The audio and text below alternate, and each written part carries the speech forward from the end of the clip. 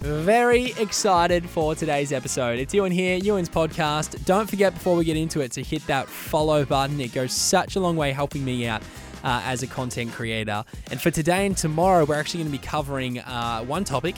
It's climate change. Tomorrow, I want to talk about how different countries are implementing strategies and policies to get on top of climate change. But for today, we need to have a base understanding of exactly what is going on. So let's get into it.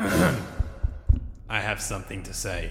Now, this all comes off the back of quickly a protest that happened in Melbourne last week. A guy climbed the Melbourne Arts Centre with a flag that pretty much was protesting for government to change policies on climate change. And it did make me actually reflect and question, hang on, what are the policies that the Australian government have on climate change? And particularly around the globe, like what are we implementing to try and get ahead of climate change? This guy who protests is also from a group called Extinction Rebellion. And so that also made me think, well, are we on the brink of extinction? All these questions we will answer, particularly in tomorrow's episode. But for today, I want to go through, first and foremost, the history of civilization, how we got to where we are right now.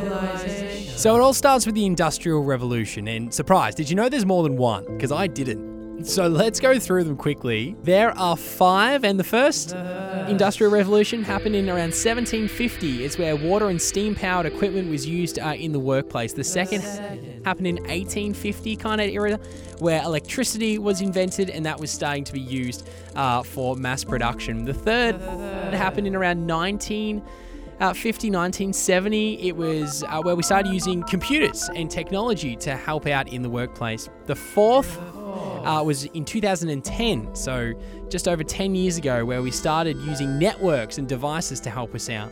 And the fifth is currently what we're experiencing right now, the use of AI technology and the integration of that in the workplace with human resources as well. I'm bringing up the history of it all because it's important to recognize there is 300 years worth of doing what we have been doing, which is essentially creating greenhouse gas. When the steam train burnt coal back in the 1700s, and it was a huge breakthrough in industry, they didn't realize they were creating carbon dioxide and really contributing negatively to the planet. What's the color of greenhouse gas?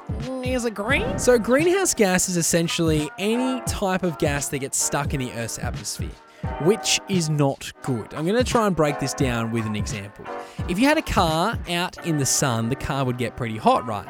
But if you put that car inside a plastic transparent bubble, the car's going to get a lot hotter. And the reason why is because when the sun's rays shine down on the car, instead of those rays, at least some of them being reflected off the car and going back into the atmosphere, they get stuck in the bubble, which only raises the temperature of everything inside, including the car. Which is what happens with greenhouse gases, which is essentially the sun is going to shine down on Earth, and a lot of those heat waves are going to bounce off Earth, and they should leave the Earth's atmosphere.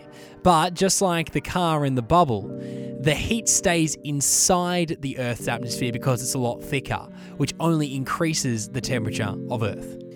And here we reach the 2015 Paris Agreement. The whole world, a majority of countries, come together to sign the Paris Agreement, recognizing that something needs to be done.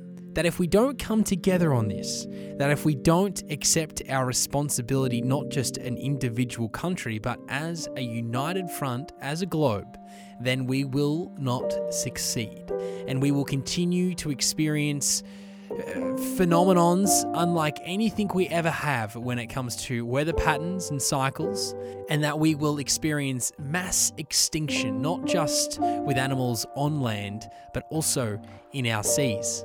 That is where we will finish it up and bring it back tomorrow, okay? So make sure you click the follow button and the bell notification as well to know exactly when tomorrow morning the next ep will drop.